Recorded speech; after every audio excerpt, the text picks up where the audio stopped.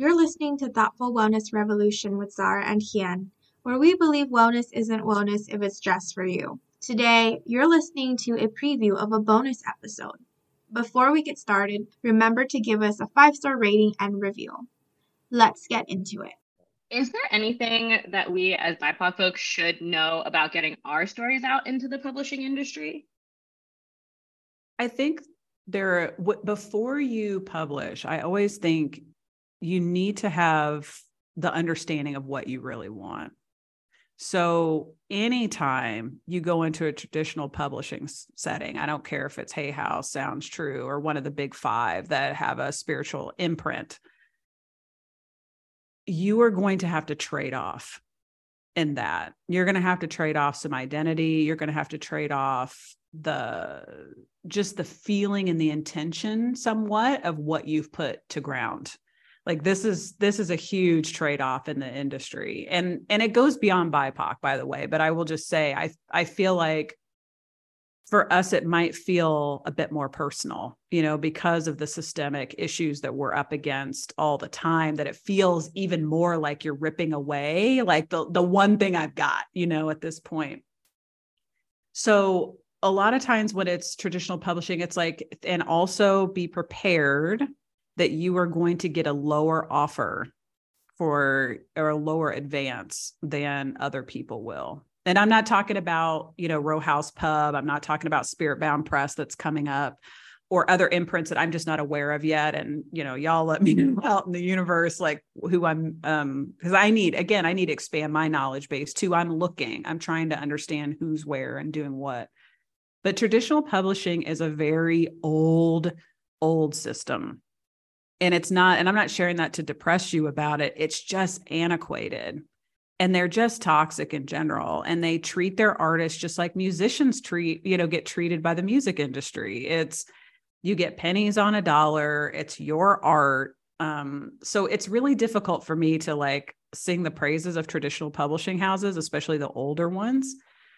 I'm more team self-publishing for a lot of reasons, because you wind up anyway as a newer author having to promote yourself and market yourself. And actually, when you do a book proposal, which I just wrote a book on, I'm in the midst of getting it edited on how to write a book proposal. It is, I don't even know what to tell you.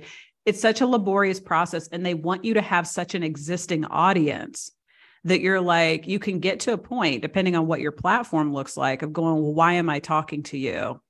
And so again, if you go to a traditional publisher, you got to be aware of all these things. And you're really there because you want their distribution model. You want their access point to potentially, have a farther reach, but they're not going to super promote your book. Like those kind of lies or those misconceptions, we just need to bring them down to ground. They're just myths. They're not operating like that anymore, those big publishing houses. I mean, who have you seen? And also, look, I'm sorry, I'm going in now because we're on one.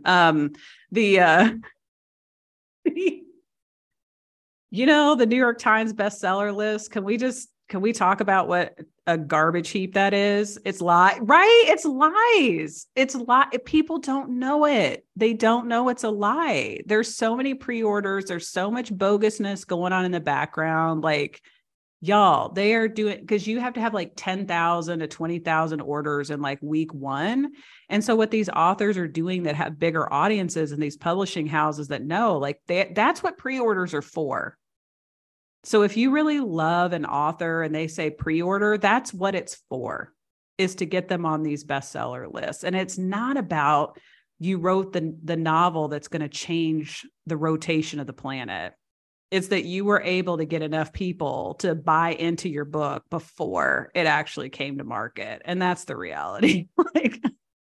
Wow. So basically, I just need, publishing is now being the medicine man and trying to deliver something and get results of something before you've even created it or put it out for everyone, which is annoying. Sorry, Hien.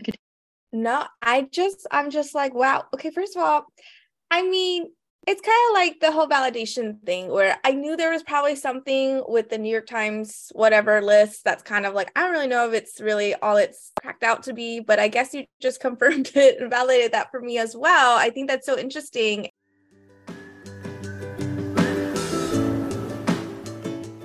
Thank you for listening to the Thoughtful Wellness Revolution podcast. For the full episode and more bonus content, you can go to thoughtfulwellnessrevolution.substack.com and subscribe for only $5 a month.